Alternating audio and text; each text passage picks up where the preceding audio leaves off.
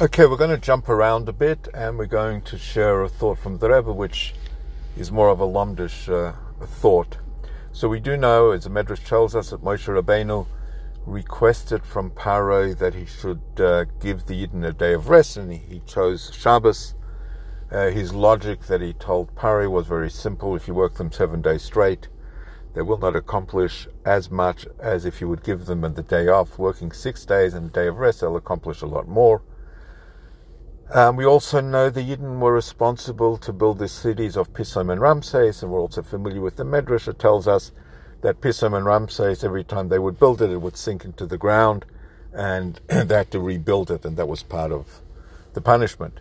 The halacha is, when it comes to Shabbos, when we speak about malach of Shabbos, work on Shabbos, you're only chayiv, according to for Torah, to be over min Torah, is if your kavanah, your intent, was fulfilled. If your intent was not fulfilled, you don't desecrate Shabbos. Now, when somebody builds a house, their intent is to either live in it or rent it, sell it, but I mean that there should be a finished structure.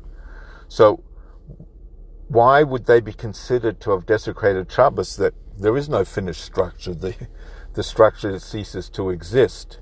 So why was Moshe so, important to him that the Yidden should not work on Shabbos?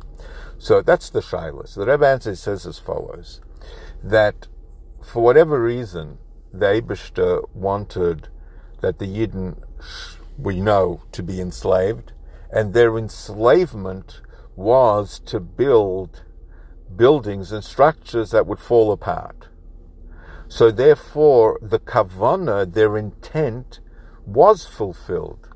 Their intent was not in terms of a house remaining a house, but their intent was fulfilling that which the Eibishter wanted, and therefore we could suggest and say, since they fulfilled that intent, it would follow over that they will have, the intent of Shabbos would also have been fulfilled, and therefore Moshe needed to have a day off.